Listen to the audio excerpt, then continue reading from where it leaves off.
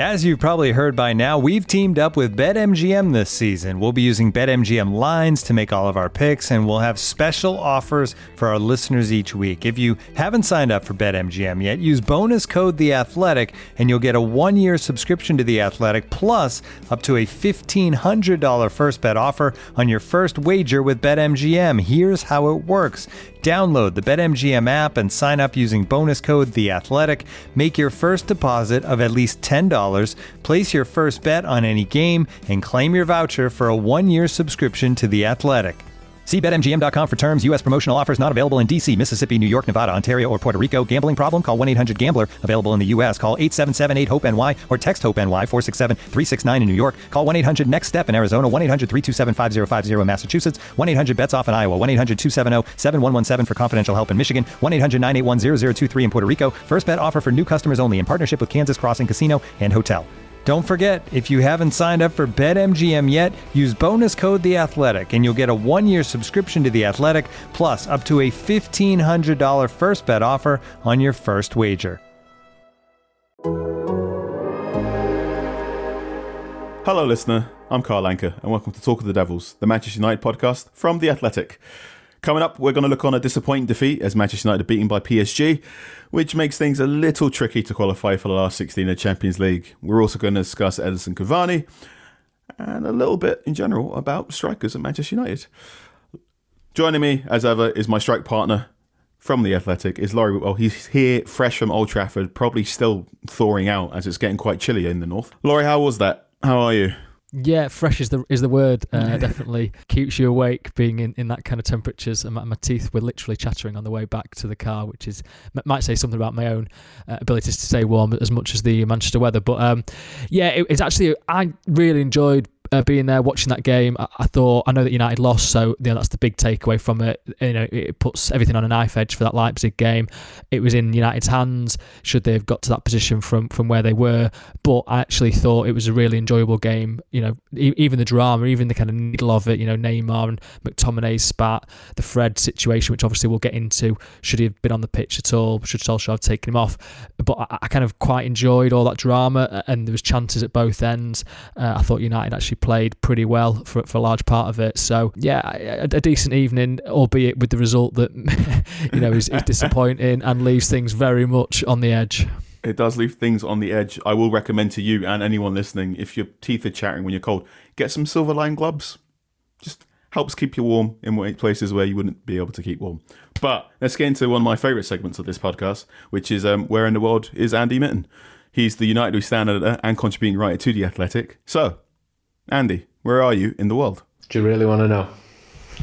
There's not a lot happening, mate. If I look a year ago, I was coming back from Kazakhstan. I'd been in Seoul, I'd been in Japan. I was leading this exotic life as a travelling journalist, and today I've had 2 flights cancelled on me. But if you want to know how to get to Leipzig, I know the price of every flight. I know how long it's going to take by 3 different driving routes. I know the overnight trains out of there. I know you can get back via Frankfurt. I know all the quarantine rules for it, and I'm still probably not going to be able to go because the bottom line is it's a 5-day quarantine for 1 game of football, and I don't think my daughter would appreciate me missing a birthday party to watch Leipzig. But it's become a big game, and I said last week, United have still got a real job to get out of this group, and that's been proved after the result against PSG. That has been proved. We are going to get into that, listener, but don't forget, we are giving the chance to subscribe to The Athletic for our best ever price. Yes, for just £1 a month for the next 12 months, you can subscribe to The Athletic and get some of the best sports writing on God's green earth. You can cancel this deal at any time, and you can also enjoy all of our podcasts advertisement free. This offer is going to run until the 4th of December, so that's Friday, so don't miss out. If you want to take advantage, go to theathletic.com/manunitedpod. That's theathletic.com/manunitedpod to pay just £1 a month for 12 months. This offer is for new subscribers only, but it gives you a chance to enjoy some of the best writing on Manchester United and beyond. Would be a decent way to give someone a Christmas gift. Right then, Manchester United 1, Paris Saint-Germain 3. I enjoyed that more than I should enjoy the defeat, Laurie. Is that okay to say? Yeah, definitely. I mean, why did you enjoy it, Carl? Because I sort of had the same reaction, really. There were at least 3 moments there in that game where I properly jumped out of my seat in that sort of good fan feeling. I was watching the game on BT Sport, and I saw Solskjaer mention how it was one of those games that you really wish fans were inside Old Trafford because it would have been rocking. And I know Andy talks about this a lot as well. So I think that would have been a game where there would have been a lot of ooh. So many moments. That was what I was actually doing. I was jotting down quite frequently the number of times I just felt, God, imagine if there was fans, reacting to that, and also even at the end when Needle would have dropped when Neymar rolls the ball in for the third. The whole the noise would have just been snuffed out in a second. And actually the subs benches were very loud. They certainly made the most of there being no fans there in terms of their own reactions. Pogba was particularly vocal in the first half when he wanted a card showing for a player, and the analysts were sat just to the right of me, United analysts, so they were giving it a few decibels from their seats. Rashford at one point in the second half when he was dribbling through, and they're shouting at him, shoot, and he sort of delays a little bit and gets tackled, but yeah, it was one of those nights where you sort of felt, God, it would be great to, we've said this a lot, haven't we, in terms of closed doors games. I don't want to harp on too much, but it was one of those games where you really did feel, God, it deserved a crowd, the kind of occasion, but also the action on the pitch. There was so much action on the pitch. There was Fred's maybe red card, 2 missed chances for Anthony Martial, Cavani hitting the crossbar, and then Paul Pogba reminding everyone that he still is an expensive football player. Andy, what are the highlights for you? I thought it was an engrossing game, and I was watching it thinking, this is Champions League football. It's great to see Manchester United playing well against a team who were good enough to reach the final last year. It was full of incident. There was nearly a great goal from Cavani. I think Martial, the Parisian, should have scored against PSG. We'll talk about Fred. Paredes. What interested me about him was I wish he would have been half as animated when I interviewed him in August in Lisbon as he was on the pitch, because it was like talking to a wall when I met him. And his name actually means wall in Spanish, if you want a little Spanish lesson as well. And Fred was stupid. He was silly, and he was lucky not to go off. Your point about the fans, I woke up this morning and I tweeted it. I was just gutted, thinking this is one of the massive Champions League games at Old Trafford where the whole city's buzzing for it. All the bars and restaurants are full in Manchester city centre. It's big coat weather. The atmosphere is just building. Everyone's asking for spare tickets. The atmosphere would have been rocking. PSG fans are really, really loud. They travel really well. And obviously there's none of that, but the game as a spectacle, I thought PSG battered United in that first 20 minutes, and United had a really good spell. I can take a lot from it, but as Laurie said, the main take is the defeat, and United is still top of that group. I would have accepted that when this group stage was drawn, but it's going to be very difficult going to Leipzig. A Leipzig team who've lost 4 games recently, and I watched a bit of their match against Istanbul tonight. They were all over the place. But United, no mistake, they've got to perform in Germany next week. It was, we can talk about the Leipzig game quickly. They were 3-1 up, and then they needed a last-minute goal in the 92nd minute to win 4-3. So Agent Raphael nearly got the job done there. In terms of Manchester United, Laurie, I think we've gone back and forth on this podcast, and Andy, you've talked as well about the need of that midfield pivot and what McFred offers in these big games and why Solskjaer goes for it. So you saw it again, and it looked shaky in those first 10 minutes, but slowly it looked as if Fred was getting in there, and then slowly it looked as if Scott McTominay wanted revenge for his contact lens. Yeah. What did you make? What did you make of the 2 midfield men there, Laurie?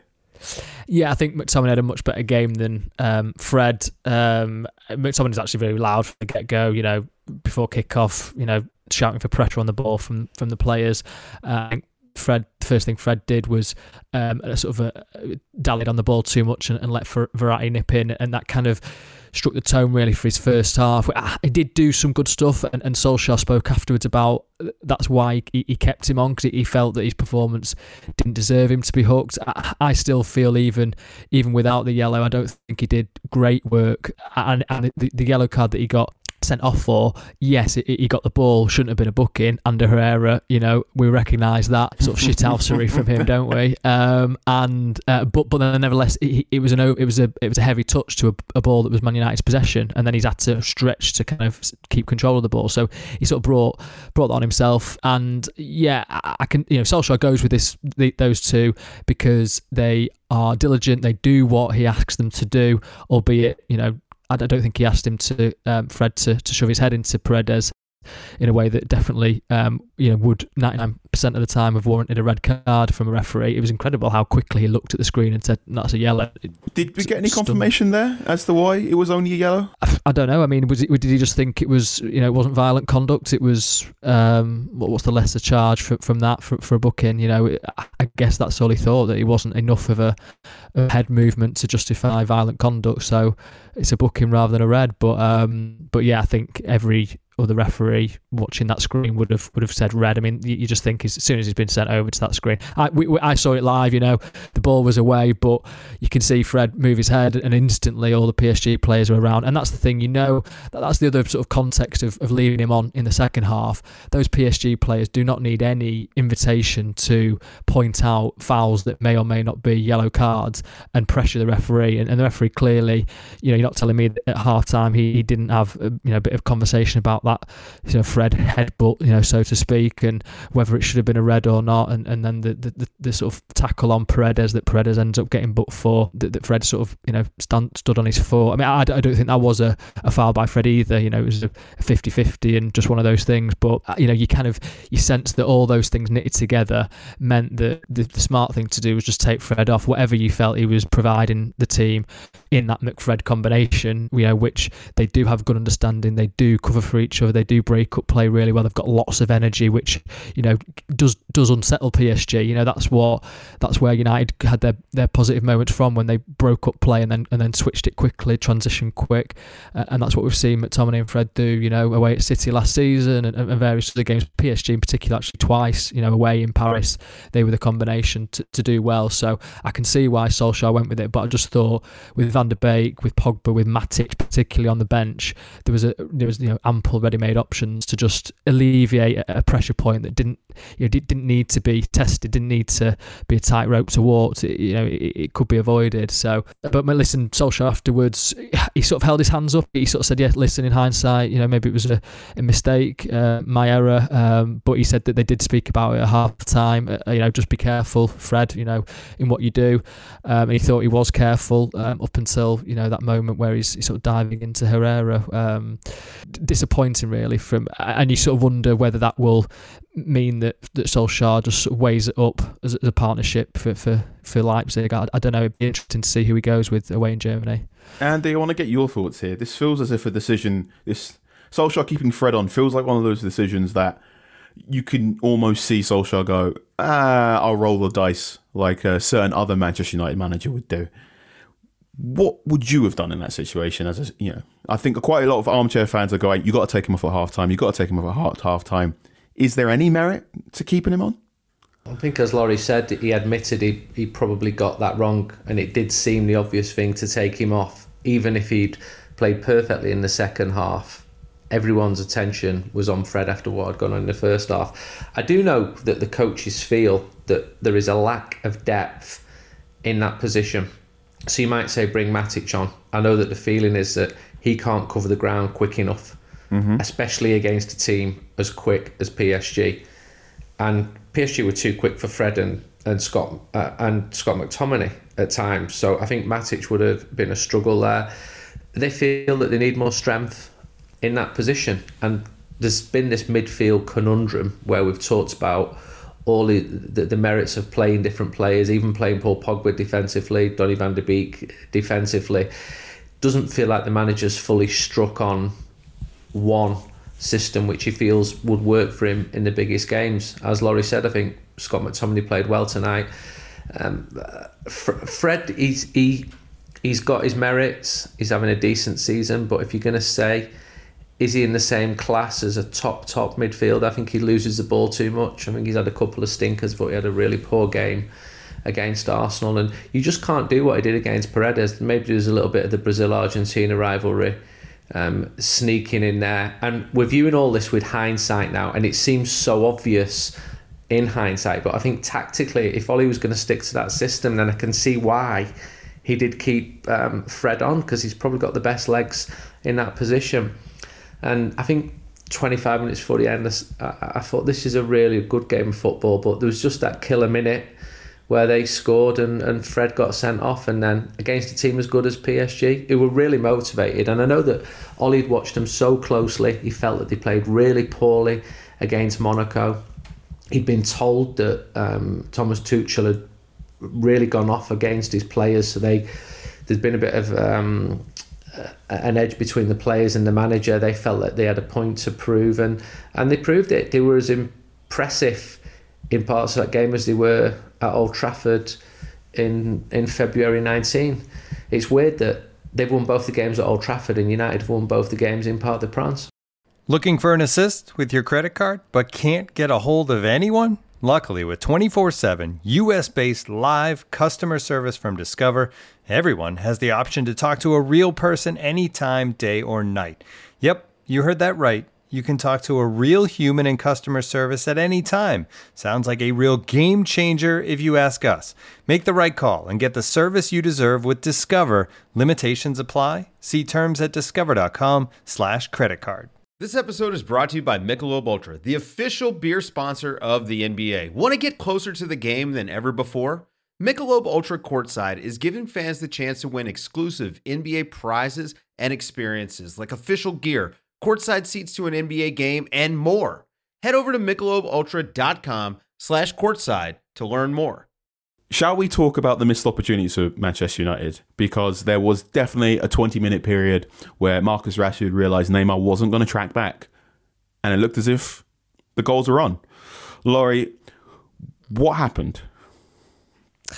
Well, I actually sort of weirdly, it's like an odd post-match press conference question, but I did ask Solskjaer, technically, can you tell us how Martial missed that? I mean, we know that he put the ball over the bar, but, what as a striker did he actually do wrong? And he just said, didn't put his foot through it, obviously head over the ball and what have you, follow through with it. And it's just, I think this is how Martial lets himself down, because he is capable of incredible moments of skill. That pass to Bruno Fernandes in the first half, was crying out for a first-time hit, or, certainly something more than what Bruno ended up doing. Also, it was Martial that put through Cavani for that chip that ended up in his second chance, after the Bruno flick. And I think with that second one, he had clearly got the first one in his mind, where he's looped it over the bar, and he thinks, right, I'm just going to keep this one down. And then obviously by doing that, he allows Marquinhos the opportunity to block it. So, I suppose he had two ones there. Either one, you'd think if he gets one of those two, you're thinking, okay, fine, we can accept the other one. But both of them together just makes you feel that this was a big night for big players, and Martial did do good bits, but at the crucial end of it, he's let himself down really, and that's just it's just the frustrating part. You want a killer there, don't you? And I think Martial has shown parts of that last season when he was given the number 9 shirt, but I think the reason why Cavani's been brought in and why Solskjaer still wants Erling Haaland, I mean, you look at the way Haaland takes his chances, and it's ruthless, it's cold-blooded, and Martial perhaps doesn't quite have that edge to his game, albeit he's now 24, and we keep saying this, and that's not to dismiss him as a player for United. I think he's still extremely capable, was a real big part of that impressive front line that United had towards the end of last season. But you just kind of want a bit more from him. And I think, listen, if he scores that goal and it goes 2-1, United aren't losing that game, are they? I think they end up winning the game, and it's a glorious night. I think Paris at that moment, as you say, Neymar wasn't tracking back. The way that PSG had started the game had sort of frittered away. It had been more, you could sense they were becoming more strained. As Andy mentioned, they were really up for this game. The way they reacted at the end was raucous, it was rapturous, and I think that started to play on their minds at 1-1, and then you could feel them getting stretched and kind of trying quite hard. So if United had taken the lead in that period, then I do think PSG, we've seen it before, might have crumbled. That is true. The current group right now, Manchester United top of the group, thanks to the goal difference. Thank you very much, Marcus Rashford, for that hat-trick against Leipzig at Old Trafford. PSG now into second and RB Leipzig in third. It looks as if Istanbul Başakşehir will not be featuring in European competition in January. It's a shame. Andy, I want to. You've talked about how much you know about how to get to Leipzig. We've talked a lot on this podcast about United's form at Old Trafford versus their form away from home. Is there anything from your research about Leipzig that makes you go, oh, actually, Man United probably have a good chance playing away from home here? Well, they'll be missing the best defender after what happened tonight, and their recent form has not been as encouraging and as good. They've lost those 4 games, as I said, as it was when they came to Old Trafford. You've also got to think that United put 5 goals past Leipzig at Old Trafford. It'd be a monumental swing for them to turn that round and win convincingly. As you say, United have got the goal difference advantage, which means United are top of the group. They're going to be highly motivated. It wasn't a 5-goal game at Old Trafford. I think that scoreline flattered United. They're going to come out and attack, but I think United are often better when teams do that. And United went strong on the attack tonight. I know that they felt that if they tried to play for a draw against PSG, they'd be punished for that. That was the thinking going into the game. You know, if you give Neymar, Mbappe, you give them 5 yards, they're going to completely punish you. 20 minutes in, I'm thinking this isn't really going to work because United could barely get the ball, but then they've had some really good times with it. You've got 2 important games now. You've got West Ham, who are in form. If United don't win at West Ham, or maybe a draw wouldn't be such a bad result, but United have been pretty terrible at West Ham in recent years. The doubters would just kick straight back in if you get in a second consecutive defeat. And then that game at Leipzig, it's a huge game. It's the Champions League. This is why teams try and finish in the top 4 to get into the Champions League. And financially, I think to get into the knockout stage, it's another 10 million minimum. There might be fans in by the time the knockout stage comes around. And this is Manchester United. The status of the club should mean that they are in the knockout stages of the continent's Premier competition. I'm still favouring United to go through now. I do think PSG will win against Istanbul. But if United can't get a result in Leipzig, did it even deserve to go through if you're not winning more than the 3 matches in the group stage? One thing that will really cost will be that result in Istanbul. That was an absolute shocker. There's not really any excuse for that. I can understand losing at home to PSG because they're one of the best teams in the world, but that game in Istanbul, I really hope that doesn't come to cost Manchester United. But I think United are generally improving. There was 4 straight wins going into that game against PSG, and they need a draw. Don't remind me of the game in Wolfsburg when United crashed out a few years ago. Ooh, the Nick Powell special. Not only is it known for Nick Powell, as a journalist, I'll never forget after that game, Nick Powell walking through the mix zone and just looking at people like myself, and I didn't know him, with utter disgust, like we were the scum of the earth. And I just thought, you absolute prat. You've not got a chance of making Prat, it. Was it, Andy? It was if you want me to talk in Mancunian parlance, I wasn't quite diplomatic at the time. And I just thought, you've not got a chance. And I asked a few people who knew him, and one of them just said, space cadet. As in, he won't have been doing it on purpose. He's just like, his head's just in the clouds. And he actually said he's a nice lad. And I know people who worked with him at Wigan, and they spoke really well of him. But yeah, that was a very famous substitute, Nick Powell, coming on in Wolfsburg. Also remember in Wolfsburg that night, one of my mates was so drunk that he tried to tell me it was an indoor stadium as the game was going on. And I said, no, that's the Sky. He went, it's not, it's the roof. I said, no, it's not, mate. It's the Sky. I'm telling you now, we're not in an indoor stadium. So that's what I remember about Wolfsburg. Speaking of players out of position, I don't know if did you notice we had Maguire as a striker for United tonight for sort of the final, and obviously that's why he was frantically screeching back to slide it on Neymar for that sort of unfortunate third. But he was another really vocal one, actually, Maguire, in terms of, you know, staying positive. You know, we're going to get this, you know, goal back, etc., etc. And also, Andy, I think he listens to the pod because he wasn't, you know, when he's got that left back next to him, he doesn't say Alex, he says Thalys, by way of communicating with him. Yeah, so but I did notice him go forward because he actually put a lovely header in to set up Paul Pogba. He did. That was a great shot. Yeah, and just charging, running out of defence in the first instance in that move. I think he sensed there that United need, if they were going to get back into it, they needed to sort of overload PSG in unexpected ways. And, you know, he sort of thought, listen, to heck with it, I'm just gonna go with it. And listen, it nearly worked, didn't it? So, and another thing he did was he fronted up at the end of the game, which I know was an issue. He didn't do that after the Tottenham defeat, the 6-1, and he's Manchester United's captain.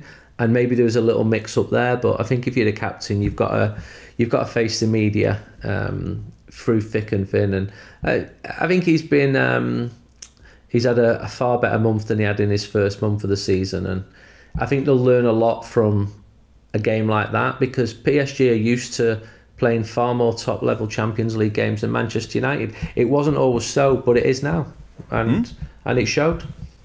It was an impressive captain's performance from Maguire. Not only did he do all that stuff on the pitch, but he also had a little moment where he sort of separated Scott McTominay away from Neymar at half time, where things looked like they could have boiled over. I also want to mention, not only did Neymar score a really good goal for that third one from PSG, but him shepherding PSG's players away from Fred after the headbutt, in air quote, incident was a really, moment where Neymar may have kept Fred on the pitch for just 20 minutes longer. Who knows? Bit of compatriotism there. Yeah. National teammates, they can help. And then Neymar went off and span Alex Thalys, so it only goes so far. He also grabbed Scott McTominay's nuts, for want of a better word, which I saw at the time. And I thought, did he really just do that? And then Solskjaer mentioned it afterwards and sort of said, you know, our players don't go down like other players. Obviously, it was an issue after the Spurs game, and sort of suggested that Scott McTominay could have gone down, you know, clutching his nether regions had he so chosen in a particular moment. But I think, probably better that he didn't.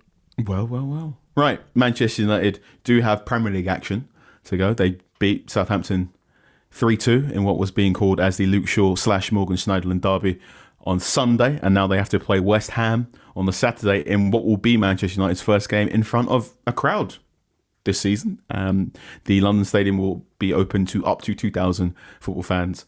I am trying my hardest to be one of the journalists in the press box there. A quick word on some of the articles we've had come out last week. I've done another look at Edinson Cavani and what makes him so special. It tends to be his near post runs and this action I like to call the gamble, where you sort of run towards the goal where someone else is having a shot. So anyone that watched the BT Sport pre-match package before the PSG game, you may have seen Rio Ferdinand describe a little bit of Cavani's movement. I don't want to say he read my article, but I do know that Rio Ferdinand likes my tweets. So I'm not saying that. Laurie, he's pilfered your stuff, Carl. He might have done. I'm not saying that. I'm just not saying that. We can say that. Laurie, I bigged up this piece last week before the final draft arrived, but you've done a phenomenal piece of work on Matt Judge. Thank you very much. It's very good. It's got one of the very few photos of Matt Judge that are just out there as well. And I found it I found it fascinating. Surprisingly, United didn't assist with a sort of jovial request for a photo, a proper photo of him. He likes to be the sort of low key executive, and that sort of comes through in the way that he communicates and does like a low profile. So yeah, it's a rare thing, a Matt Judge photo. Yeah. I would recommend to any Manchester United fans who have read the name Matt Judge in a number of articles but don't quite know enough about Matt Judge to bookmark that piece and get it read over this week. And Andy, you've written a piece that I've got bookmarked, so I'm going to get into in a bit, but I'm fascinated by the title. It's called World War III Was Breaking Out, Gary Neville's Tough Tenure at Valencia. Well, it was tough, and it's 5 years today, I think, since he moved to Valencia, so that moved quickly. I was seeing a lot of Gary when he was there, and I felt sort of compromised as a journalist because I was almost too close to the story. I couldn't write the things that I was seeing. and I could see him working really hard to learn Spanish. He moved his family to Valencia, really liked it, but he had an almost impossible job. He was being undermined in the local media by former players. He'd walk through the corridors at the training ground and members of staff would go quiet. And yet, after matches, I'd walk from the stadium with him to restaurants, and it was great just to walk through the streets with Valencia's manager, and people like double taking on him, but I could see it was getting really difficult for him. And by the time of that 7-0 defeat in Barcelona, I would have normally expected to meet him for a coffee in the team hotel, and he just messaged me and said, "Can you pick me up?" He didn't want to be there, and we just sat in a street for 4 hours, and him like wearing his Valencia tracksuit, and people walking past going, "That's Gary Neville." And he's just like, and then he said, "Can we walk to the ground?" I went, "Well, you know, it is 4 kilometres away, and you are the manager of one of the teams. There's going to be 70,000 people there. Can we walk? Yes or no?" Like really bluntly. So I'm thinking, have I got to ring a few mates here for backup in case anyone starts to try and fill Gary Neville in? But we walked to the ground, and it was just a horror night. So it's not a piece I would write before, and it's not one I'll write again, because I'm not close enough to as I was to Gary at that time.